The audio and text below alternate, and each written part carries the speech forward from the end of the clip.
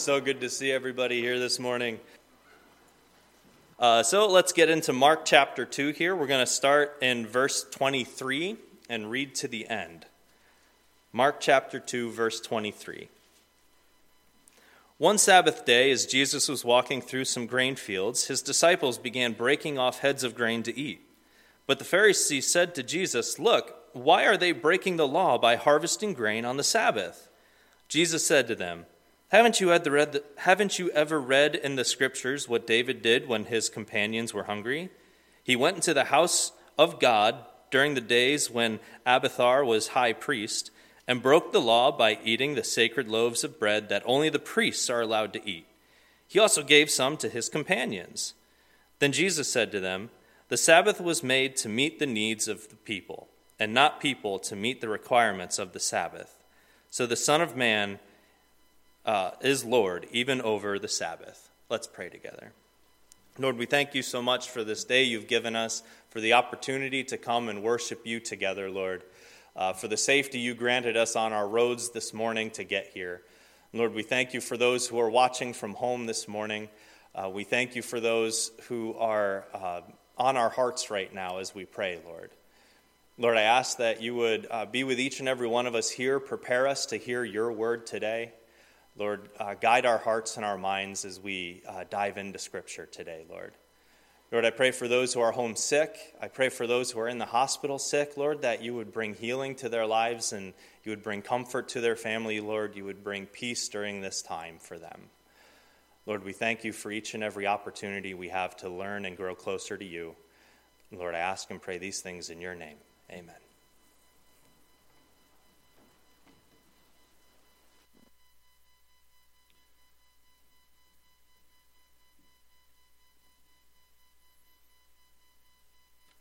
This morning we find ourselves in a continuation of not just a particular chapter in the Word of God, but in a particular theme. Each and every time that the disciples and Jesus were together, they were met with opposition. It's almost like the old Dave Clark 5 song. Here we go again, ooh, catch us if you... None of the rest of you know that. That's in my darker days. I just want to let you know. But here we go again. What they're really questioning is the authority of Jesus Christ. In the first 12 verses in Mark, we see that they question Jesus' authority on forgiving of sin, for they said only God can forgive sin. And Jesus said, you're right, and I'm going to show you who I am. And he healed the individual. They questioned Jesus' authority with hanging out with publicans and sinners. They would never do that, so they said, what right do you have to do that? And Jesus said, I've come to give relief to those who are sick. Then they questioned Jesus' authority about his disciples not fasting as theirs were. And you might remember from a couple of weeks ago, we discussed the situation that it's not necessarily that the grace cannot mix with law, but the fact of it is that Jesus came after different kinds of disciples. He had untrained disciples, as Acts chapter 4 reminds us. As his disciples of Peter and James, as they stood before the Sanhedrin, they said, we know that you're uneducated, but we see that you've been with Jesus. I'd rather kick out scholarship so that I can be with the spiritual side of Jesus. Amen. And today they question Jesus' authority concerning plucking some grain. This might not mean much to you, but to me, as I was studying this and ready to prepare for last week, which means I'd better be really good today because I've had 2 weeks to get this ready. But it drew me to an instance of when I was visiting one of our farmers. A certain individual there thought that just because he could eat raw soybeans, that he offered them to me.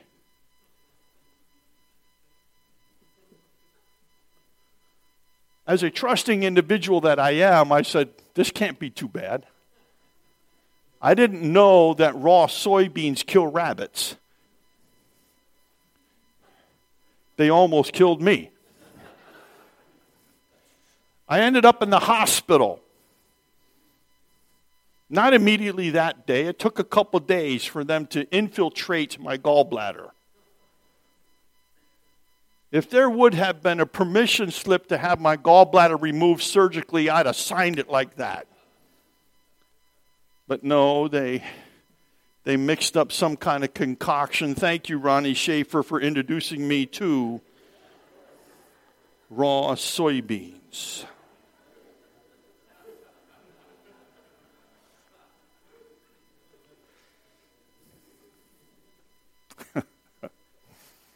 It wasn't his fault. He didn't know I was allergic to them.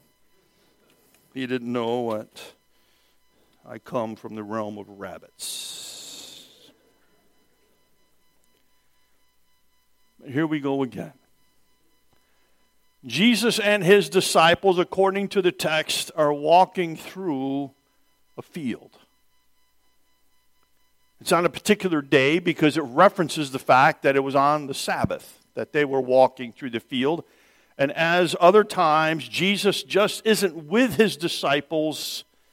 There are the religious leaders that are also following him, making sure that they do, or he does, what's supposed to be the way they determine it to be. If there's anything we've learned, hopefully in this study, next week, Lord willing, we'll get to the end. Because at the end, when you go into chapter 3, the first few verses, they've had enough. Because then they begin to plot how it is that they can kill Jesus. But if there's one thing I've hoped that we've learned, maybe a couple of things I've hoped that we've learned is this in our study. Is that Jesus Christ is the supreme authority of all that there is. He is the King. He rules and reigns, as the song said, our God reigns. His name is Jesus. And whatever the world system may try to throw at us, dear people, remember this, Jesus is supreme. He is the authority. He is the one for whom all will bow the knee and proclaim, even our arch enemy, the evil one, is one day going to kneel and say that he is Lord of Lords and King of Kings. The second thing I hope you've learned is this, is that his yoke is easy and his burden is light. Come unto me, all ye that are labor and heavy laden, I'll give you rest. And Jesus doesn't come to us with rules and regulations. He comes to us with grace and mercy. It doesn't mean that we're allowed to just live as we desire to live. We have that option. But there's always consequences. But his burden is light.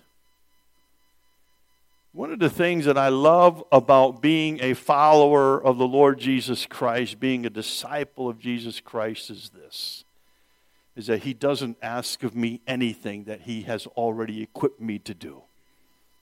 And I'm thankful for that. But this morning we come to this next dispute in Mark chapter 2, and it's over his disciples taking a few kernels of grain. Some claim this to be even corn or whatever. That's not the issue. The issue is that they're hungry and on their journey. Now you have to understand this too, dear people, is that these disciples have left their livelihood. They have nothing to fall back on. They don't show up with Jesus on one day a week, the Sabbath. They're with Jesus all the time. And so they have to depend upon the Lord Jesus Christ for their sustenance. And as they're walking through this field, it doesn't give to us that claim in the Scriptures, but I kind of wonder if maybe Jesus might have said, boys, help yourself. I know you're hungry. Eat.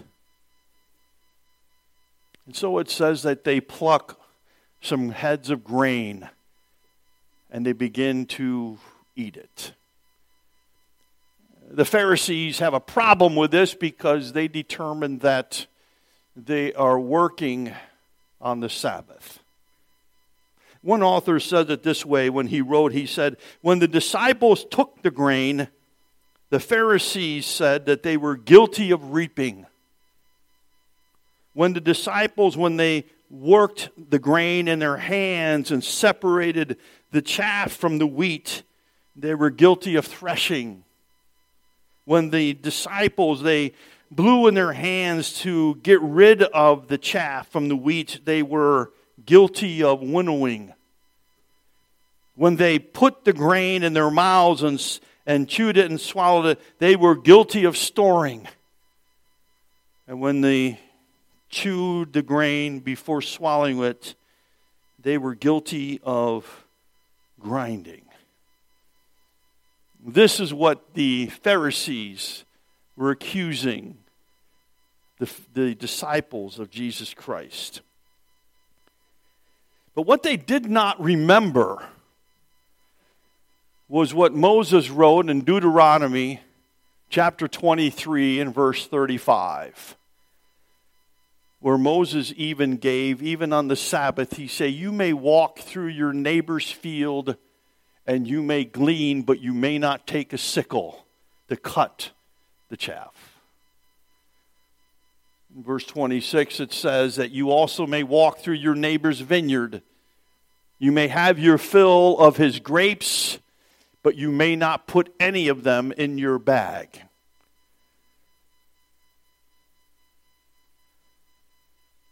They were hungry. Now, the next statement is really interesting of Jesus to say. Twice he mentions it, not necessarily in the Gospel of Mark, but in the Gospel of Matthew in chapter 12. Jesus asks them the same question twice in reference to the Word of God. He says, have you not read? Have you not read? Here in Mark chapter 2, Jesus references David in 1 Samuel chapter 21. In Matthew's gospel, Jesus also references the work of the priests on the Sabbath day in the temple. But he begins his defense, if you will, or the statement of his authority by saying, have you not read? We could park on that phrase for about 3 days. Because that phrase alone has with it nourishment for the depths of our soul. In other words, how do we read the Word of God? There may be a number of systems whereby we engage ourselves in reading the Word of God, but I guess my first question is this: do you read the Word of God? Are you connected to the very person of Jesus Christ by reading what the Scriptures have to say concerning Him? I've tried my best in my life to follow an interesting statement where it says, no Bible, no breakfast. You can tell I've done pretty good. But the question is, do we even read the Word of God? Sometimes we rush to the Word of God in moments of great peril. Something happens to us, something happens to a family member, something happens in our community, and we're rushing to the Scriptures trying to find a reason why such a thing would happen. Sometimes we read the Word of God to collect for ourselves in our belts of theology spiritual shells that we may try to load our spiritual gun to fire them at people who don't agree with us. We use it as more of a opposition instead of a reception. We try to make sure all our I's are dotted and our T's are crossed in order that we feel that we can stand before Him and say, see how good I am. There's other times, too, that we read the Word of God, maybe just nothing more than checking off a box in our to-do list. But Jesus asked these Pharisees, have you not read? These are the people that are supposed to be guardians of the Word of God. No, they did not have the finished canon as we do, but they had large portions of it that even at that time they could pinpoint for you which verse is the very center of the Word of God. Don't ask me what it is. I don't try to waste my time with that kind of trivia. They would be the ones who could parse every Hebrew verb and do it very, very carefully and very succinctly. They were the ones who not only took the word of Moses, but they began to develop it in such a way that lifestyle was supposed to match what they thought lifestyle was supposed to be. These were the ones who were supposed to read the Word of God. That's what their office was. And yet Jesus asks them, have you not read? Interesting. For Jesus highlights in Mark's gospel an instance whereby they should have risen up in opposition. For Jesus asks them, have you not read about David and what he did? Well, what did David do? Without turning there, time won't allow us to do that, but I encourage you to go to 1 Samuel chapter 21. And it is there that you'll find that David went into the temple and asked the high priest for some sustenance. The account is that David is running from Saul. He and his men are running from Saul for their lives. They come to the temple. And Ahimelech is there, not Abiathar. Abiathar is the son of Ahimelech. Ahimelech, the high priest at that time, when you read that passage, you'll find out that he was scared to death. Because what Saul was doing is that he was slaying high priests. The ones who didn't agree with him, they were losing their heads.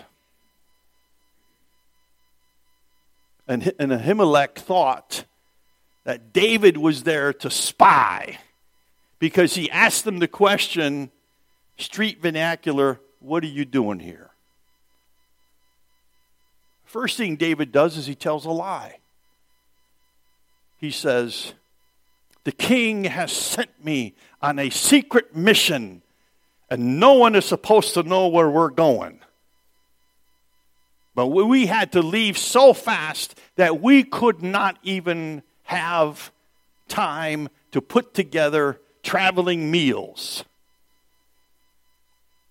I don't know about you, but when my family, when we go on vacation traveling, the first thing that got packed was snacks. There was no way I'm traveling in my vehicle with 6 children without Pop-Tarts. That's not happening. But they didn't have time for snacks. They didn't have time for anything. That David said, it's so secret we had to get out quick. Well, where's your men? Oh, they're at another location waiting for me. And David says, you got any bread? The only bread they had was the showbread. The showbread was placed on the table of showbread in the holy place of the temple. There were 12 loaves that were prepared on the Sabbath to bring into the temple to replace the bread that was already there. It was a week's worth of bread that was to stay on the table, as recorded for us in Leviticus chapter 24 and Exodus chapter 25. These 12 loaves, some think that they were no thicker than a good-sized pancake. There was no yeast in them. Each one of those particular loaves represented one of the tribes of the nation of Israel, the 12. There's to be 12. 2 stacks of 6. And they are to be sprinkled with frankincense. But when they were replaced on the Sabbath day, the week-old loaves were then to be eaten by the high priest or the priestly tribe, ministering that day in the temple. No one else was supposed to have that. That was instituted by God through Moses in Exodus 25, Leviticus chapter 24. And David shows up and he says, you got any bread? And Ahimelech says, all we have is the showbread. Interesting question back to David was this: have you and your men kept yourselves from women the last 3 days? What kind of question is that? It was a question of cleanliness. David said, yes. Okay, here, you can have these loaves. In Jesus' reference to that, he says to the Pharisees, have you not read of what David did? You're complaining that we've taken some grains of a neighbor's field, which the Word of God says we can. How would you like to argue the Word of God with the one who wrote the Word of God? Oh, but by the way, don't we do that?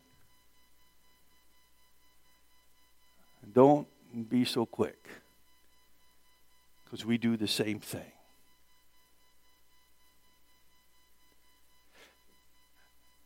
Have you not read what David did?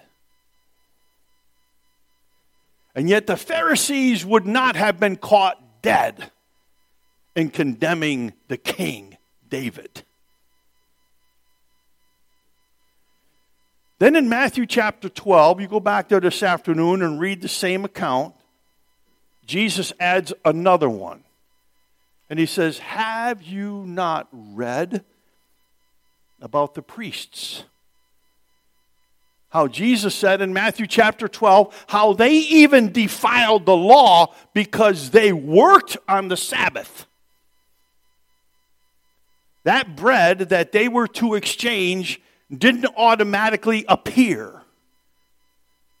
They had to make that bread on the Sabbath morning and exchange it every week And so literally, according to the Pharisees, what they did is work also. They defiled, according to your statements, they defiled the Sabbath day by working. Well, the Pharisees would have never would have condemned them for that. But there's a statement in Matthew 12 that is not listed here in Mark chapter 2. Jesus goes on to say, there's one better than the temple standing before you. They were questioning Jesus' authority. What authority do you have? The supposed forgiver of sins, the supposed one who eats and drinks with publicans and sinners, the supposed one who doesn't commend your disciples to fast like we do. By what authority do you have to allow your disciples to usurp the laws that we institute? And Jesus said, one that is greater than the temple is before you.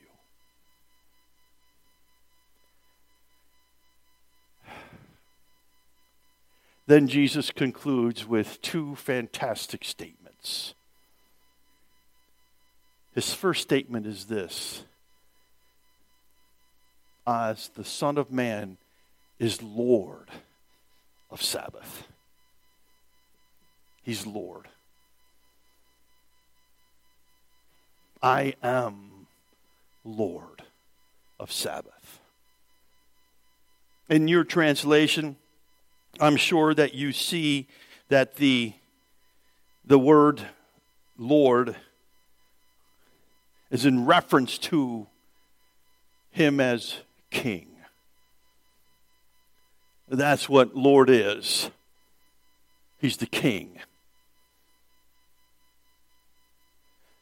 These particular sheaves of grain are only there because the king has instituted them to grow.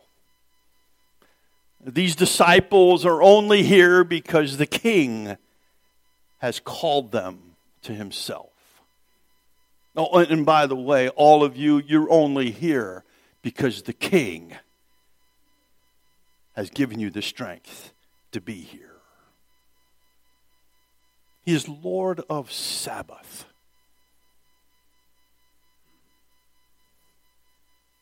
Interestingly, he follows up by highlighting the fact that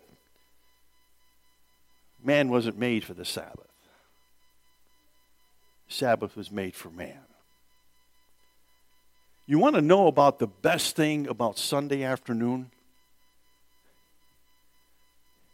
You all know where I'm going with this. I check my eyelids to make sure there's no slit in them. I get to rest. In fact, the Lord God himself, in Genesis chapter 1, when he had finished creation, he looked at the seventh day and he said, remember it, keep it holy, it's finished. It's not that God needed a day of rest, but he knew all of creation needs a day of rest. Now, I'm not saying that we don't go visit people on Sunday. I'm not saying that by all rights I should be relieved of not having to work on Sunday. Can I get an amen from the congregation? I only work one day a week. But the issue is sometimes the Sabbath, which by the way is Saturday. We've changed that now. The reason we meet on Sundays is because our Savior rose the first day of the week. Amen. And we celebrate that. We give him the firsts even before the week begins. We give him this day. This is his day. And we can rejoice and be glad in it. And we can celebrate and sing, which you all did wonderful. Maybe we ought to have some more ice days to keep you out, so that when you come, you're ready to let it rip. Thank the Lord for our organist and pianist this morning. They introduced us to the wonder of our God. How great is our God was played. And all the songs that we sing highlighted the fact of how great he is. He is Lord. I don't care what LGBTQ people say. Jesus Christ is Lord of all. And what he's made proclaims his goodness. Pray for me.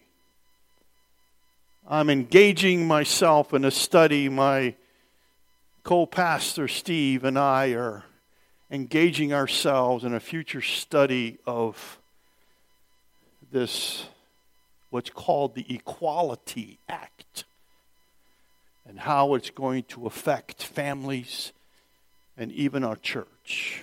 And what do we need to do? First thing you need to do, this is a Shakespeare aside. First thing you need to do is you need to call your senators and say, do not support the Equality Act. Do not do that. Call them. This Equality Act is dangerous in what it will highlight as far as restructuring the family and unfortunately attacking the church. So you pray for me, because I'm about ready to enter in the den of the lions. We may not be able to anymore have live streaming on YouTube. We may be erased because of the things we have to talk about. But that's okay. I'd rather talk about Jesus than be on YouTube any day.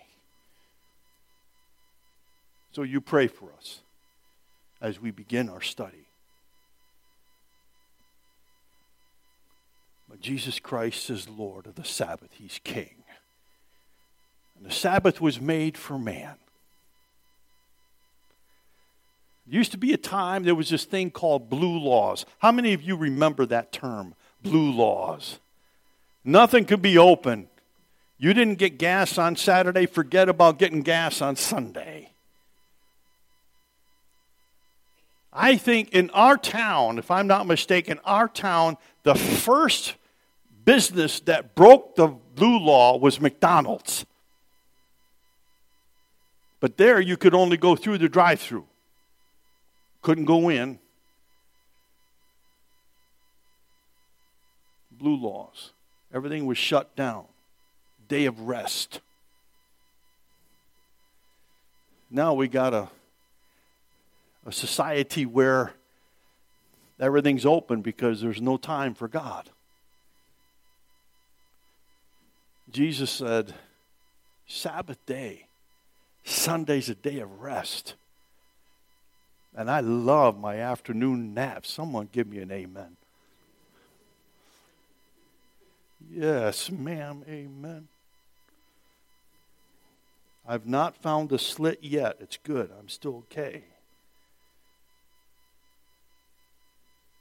Sabbath wasn't made for man. Laws and regulations, Jesus said, are not for the betterment of mankind. They were hungry. They're thirsty. And they're following the king. And the king is going to take them to a place that is going to be the very beginning of his end. Next week we will look at Jesus going into the synagogue. And again, the question is it right to do good on the Sabbath? That comes in Mark chapter 3, verses 1 through 6. And they end by saying they began to plot how they may kill the king.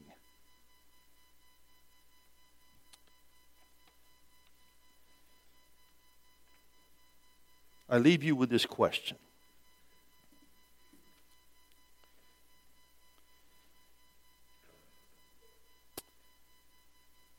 Not only is the Lord of the Sabbath, but he is Lord of the angels, for they worship him.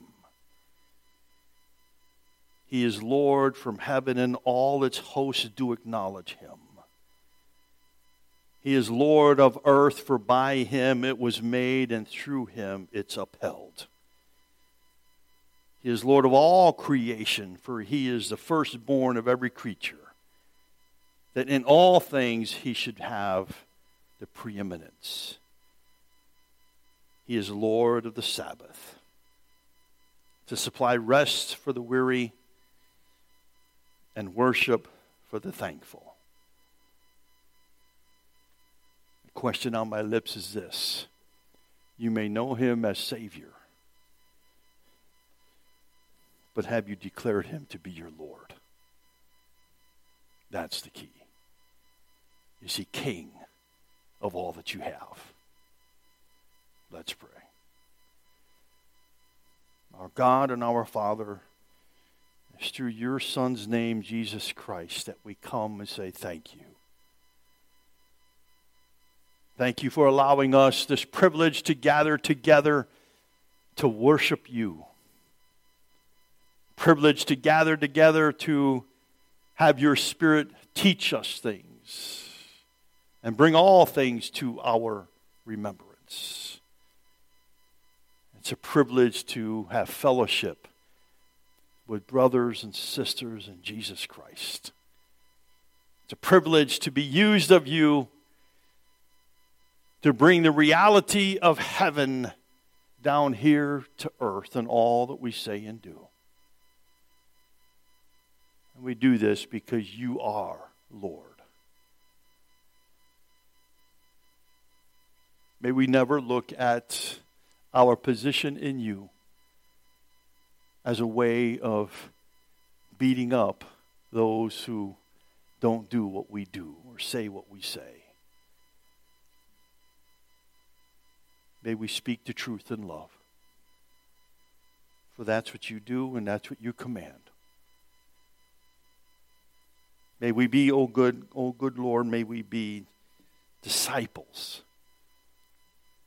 Walking in light, walking in truth, walking in love, but walking with you. Use us for your honor and glory, our God, and I thank you in your name. Amen.